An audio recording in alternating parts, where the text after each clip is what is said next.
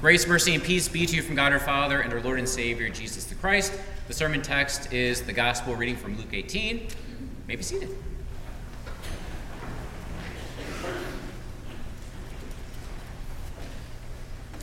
In the name of Jesus. Amen. Jesus tells the parable of Mrs. Wailing Widow with the goal that people pray and not lose heart when everything is falling apart. So are you losing heart? You heard how the parable begins in our gospel reading. Dr. Luke the evangelist comes out swinging. He gives the point to the parable. That is unexpected. Not the norm for any parable that Jesus tells. Luke 18:1, and Jesus told them a parable to the effect that they ought always to pray and not lose heart. Now, there is no ought here in the Greek. It's a must, a must, a must. And the must pray is topped off with do not lose heart. Jesus knows how we tick. He knows exactly how we roll, doesn't he? When everything is falling apart, well, it's easy to lose heart. So let me ask again. Are you losing heart? Show of hands. Show of hands. Any takers? Many reasons to lose heart when everything is falling apart. I know it's easy to wear this mask around that has a smiley face on it. But all of us have in our back pockets reasons for why we are disappointed, dissatisfied, disheartened. What's on your list? What's on my list? Putin's finger on the nuke trigger?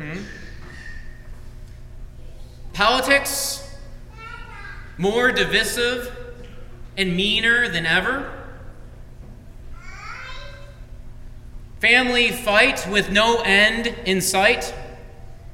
The price of you fill in the blank, sky rocketing, going up, up, up, up, up. Fear of abandonment, rejection. Depression and anxiety not going away easily. Hitting walls, limits. The golden years not so golden. Not getting any better, just weaker, sicker, everything looking bleaker.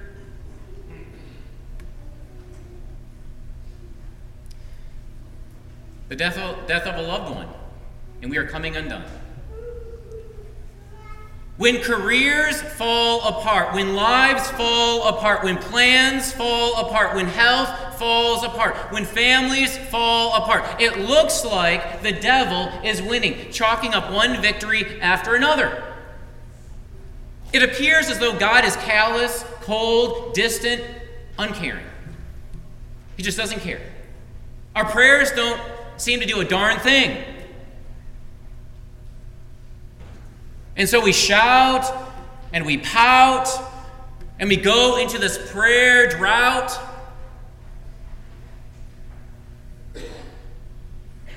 Look at what Mrs. Wailing Widow is up against.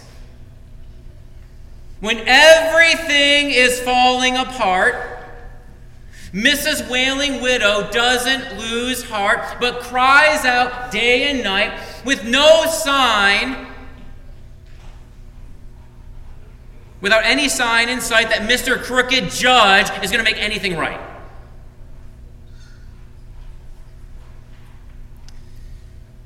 Listen to her predicament again. Verses 2 and 3. Jesus said, in a certain city there was a judge who neither feared God nor respected man, and there was a widow in that city who kept coming to him and saying, give me justice against my adversary. Mrs. Wailing Widow is the littlest of the little. No cash or clout, bottom of the totem pole, without any man in her life. She has no protection, no provision, helpless to the max. Mr. Crooked Judge, on the other hand, holds all the cards, all of them. Top of the food chain, top of the pecking order, power to the max. You can't ask for a bigger contrast, dear friends. You have the opposite ends of society here with Mrs. Wailing Widow and Mr. Crooked Judge. And what does this losing lady want? What does she want? What does she want? Justice. She wants justice. She's been wronged, and now she goes to this bloke, Mr. Crooked Judge, crying out, "Man, make it right. Make it right." But this adversary probably bribed the judge, and she can't out-bribe Mr. Adversary. There's only lint in her pocket. But what she can do is pummel him. Pummel him with her make-it-right petition. And that's what she does. She goes to court not just once. She goes over and over and over again. And she makes a scene every single time. Everyone sees her. Everyone notices her. She is so annoying. On top of that, she meets this guy almost daily at his car, leaving work. She keeps calling his secretary, leaving message after message. And she just so happens to run into him at his fave restaurant on the weekends. Now, all bets are that this bloke, this man, Mr. Crooked Judge, is going to keep saying N-O no to her make it right petition, her make it right request. After all, he doesn't care what God thinks. He doesn't care what man thinks. So for God's sake, for the widow's sake, won't work with this man. But, and here's a huge beauty but Mr. Crooked Judge caves. He gives in, gives up, gives out. He makes it right. This losing widow wins big. For a while he refused, but afterward he said to himself, "Though I neither fear God nor respect man, yet because this widow keeps bothering me, I will give her justice, so that she will not beat me down by her continual coming." He cries uncle, taps out. Why does Mr. Crooked Judge give this woman what she wants? Why does he make it right? Well, this woman, she goes to him with a song in her head. You're so vain you think this song is about you. Mr. Crooked Judge actually cares about somebody. He cares about the man he sees in the mirror. His reputation actually matters to him. This woman and her persistent pestering worries him to the max. He's afraid of getting a black eye from her, and that's what the text says. I know we have in our reading, beat me down, but actually the Greek is literally give me a black eye. He's afraid of going with his buds on the weekend to that fave restaurant and them asking, "Oh, how'd you get that shiner?" And then he has to say, let me tell you, this really weak woman, yeah, she clocked me. That's embarrassing. And so he caves. He makes it right. Dear friends, we have more confidence to cry day and night, for our Father in heaven is no fright. He is the caring one who in Jesus has begun to make everything right. Everything. Unlike Mr. Crooked Judge, God the Father is just and gracious and ever so merciful. We can bank on his reputation because he is good. And he will fulfill, he will make good on his word. That's what Jesus says in our text. He moves from the lesser to the greater. from Mr. Crooked Judge to God the Father. And the Lord said, hear what the unrighteous judge says. And will not God give justice to his elect, who cry to him day and night? Will he delay long over them? I tell you, he will give justice to them speedily. Speedily? Really? Jesus, come on, man. What are you talking about? At the end of this chapter, do you know what door Jesus is knocking on? He's knocking on the door of his Holy Week, his Palm Sunday, his Good Friday, his Easter morning. He's pounding on that door. And that's where God the Father will give justice. It doesn't look like it, though. It doesn't even look like God the Father cares about justice. I mean, Jesus, the sinless one, the sinless Son of God, who is perfect, who did only good, only right, is put through so much wrong. His besties, his best friends, abandon him, run away from him, crying, abort, abort, abort. Stands in front of a kangaroo court, hearing lie about him after lie about him, without any retort.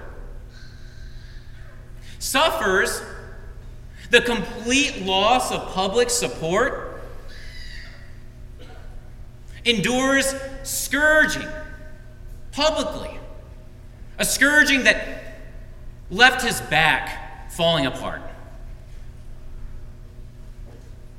Hands and feet pounded through by the Romans working in concert. And lifted up on the cross, what does Jesus do? He pleads for mercy. Not mercy for himself. Mercy for an unrepentant, unreasonable, undeserving humanity.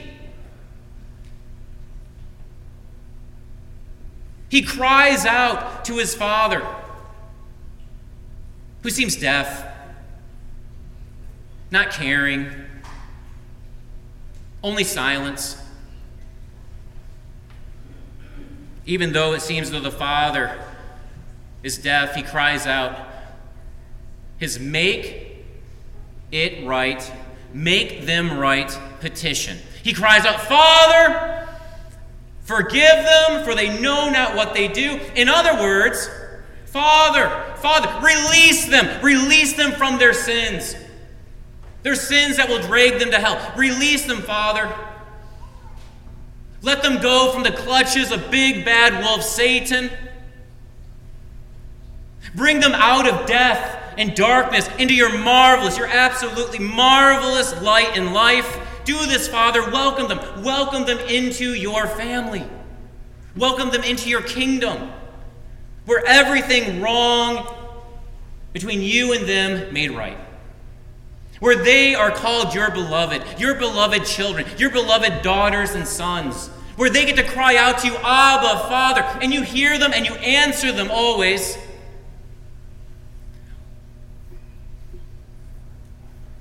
Will his prayer be answered? Is Jesus heard? Will there be vindication? No losing heart for Jesus. He keeps trusting that the Father will come through for him. And so he cries out to this silent Father, this Father who seems distant, aloof, cold, callous. Father, into your hands I commit my spirit. His prayer heard. Justice to our sins served. Vindication observed. The tomb empty. On Easter morning, the Father reaches down and he takes hold of Jesus' hand, his Son's hand, and he brings him out of the grave. He raises him from the dead. Alleluia, Christ is risen. He is risen. Alleluia. His sacrifice embraced by the Father, totally accepted. All that is wrong between us and God made right. We're forgiven. We can count on it. Why? You heard it earlier from the lips of our children. God's own child, I gladly say it, I am baptized into Christ. God's own child, I gladly say it, I am baptized into Christ. Say that with me. God's own child, I gladly say it, I am baptized into Christ. We are his chosen people, named and claimed, his treasured possession. He handpicked us at the font, and he will never, ever unhandpick us. If vindication was given to Jesus, vindication will also come to you and to me. And so we keep praying. We keep praying. That's what faith does. Faith keeps talking with the Father, crying out to him, especially when things are falling apart, when nothing seems to make sense, when it appears as though he doesn't care, that he's distant, aloof, cold, callous. We keep praying because we know our Father in heaven will eventually make everything wrong in this world R-I-G-H-T right. And so let's be a congregation of Mrs. Wailing Widows. Let's be that congregation. A congregation just filled with Mrs. Wailing Widows. After all, the Father is looking for Mrs. Wailing Widows who pray when everything is falling apart, trusting that his delay enlarges the heart to be given more and more and more from his merciful heart. On the last day, will there be any Mrs. Wailing Widows? That is the question he asks this question, doesn't he? Nevertheless, when the Son of Man comes, will he find faith on earth? The answer is, look around you. Look around you. There's your answer. Behold a congregation of Mrs. Wailing Widows who pray. Who pray. Now, I'm not going to stand up here and say that's easy. It's difficult, isn't it? Waiting for the Father is downright hard. Waiting for him to make right the wrong, downright difficult. And why? He takes too long. He takes way too long. We're all about instant gratification, right? We want it here and now. That is the American way. But that's not God's way. You heard the OT Old Testament reading, right? Genesis 32:24. And Jacob was left alone, and a man wrestled with him until the breaking of the day. As we find out, Jacob isn't just wrestling a man. He is wrestling God. He's wrestling God. And he won't let go of God until God does what? Blesses him. He will not let him go until God blesses him. And God does. But it cost Jacob an L-I-M-P limp. It cost him a limp. Every step he took for the rest of his life reminded him that there is no blessing without wrestling. And that's true for you and for me, dear friends. Our God has so much more to give us, but there will be pain. And we need to pay attention to the pain. We do. We need to feel our feelings. We do. We do. These bodies are amazing, but so often we don't listen to them. Knots in the stomach, tightness in the chest, tension in the back. We are really good at avoiding pain, minimizing pain, explaining away the pain, rationalizing the pain, distracting ourselves from the pain with all sorts of things. Porn, drugs, busyness, just hectic life. But by avoiding the pain, we actually avoid our God, who wants to give us more and more and more and more. Our God uses pain not to shrink our hearts, but to enlarge our hearts, to fill them with the more. So when everything is falling apart, let's pull a Mrs. Wailing Widow. Let's pray. Let's pray. I mean, you bring all to your Father in heaven. Your anger, your grief, your ugly, your bad, your disappointments, your regrets. That bundle of emotions, bring it all to Him. You can't surprise Him. He knows what you're going through better than you do. So take that mask with that smiley face and you just throw it away. Let's be a congregation that stops wearing masks, okay? Be real with your God. He understands. He gets it. Can't surprise Him. So bring everything. Bring it all into the light of His presence.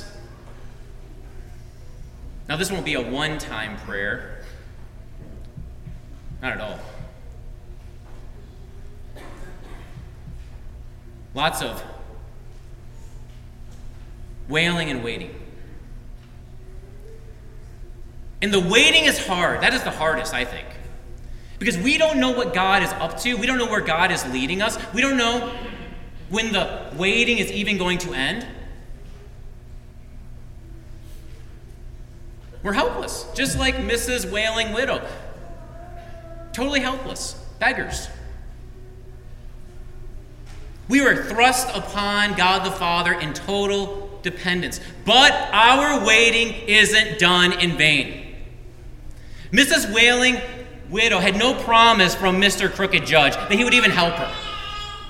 But we have a promise. We have a promise from our judge, our God, our Father. And you heard the promise. Verse 7, and will not God give justice to His elect who cry to Him day and night? Our Father will make all that's wrong right. But the right isn't necessarily what we expect. See, we're really good at having these expectations for God that are teeny, tiny, puny, so small. During the waiting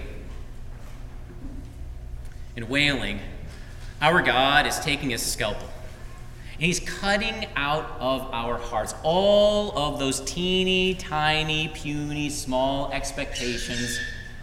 And it hurts like hell. It does. It hurts. It hurts. It's a death to what we want. But it's necessary because what matters isn't my will be done, but Thy will be done. And what God wills for us is way better than we could ever imagine or hope for or deserve or want or ask for. I know in the waiting it seems like God isn't caring for you and for me. But it's there in the waiting that God the Father is enlarging your heart and mine, making your heart bigger than ever, to receive more than ever. From Him, from His merciful heart. His merciful heart to your heart. His merciful heart to my heart. And so we keep on praying, dear friends, even when we don't understand what's going on, especially when we don't understand what's going on, because we know where all of this is going. We know that God the Father will make everything right. He knows what's best for us every step of the way home. So let's not lose heart in the waiting, but rather let's cry out. Let's cry out like Mrs. Wailing Widow. day and night. Cry out to our Father in heaven, for He will make everything wrong in this world right. And it will be a glorious, beautiful, amazing sight. Won't you pray with me? Come soon, Lord Jesus. Amen.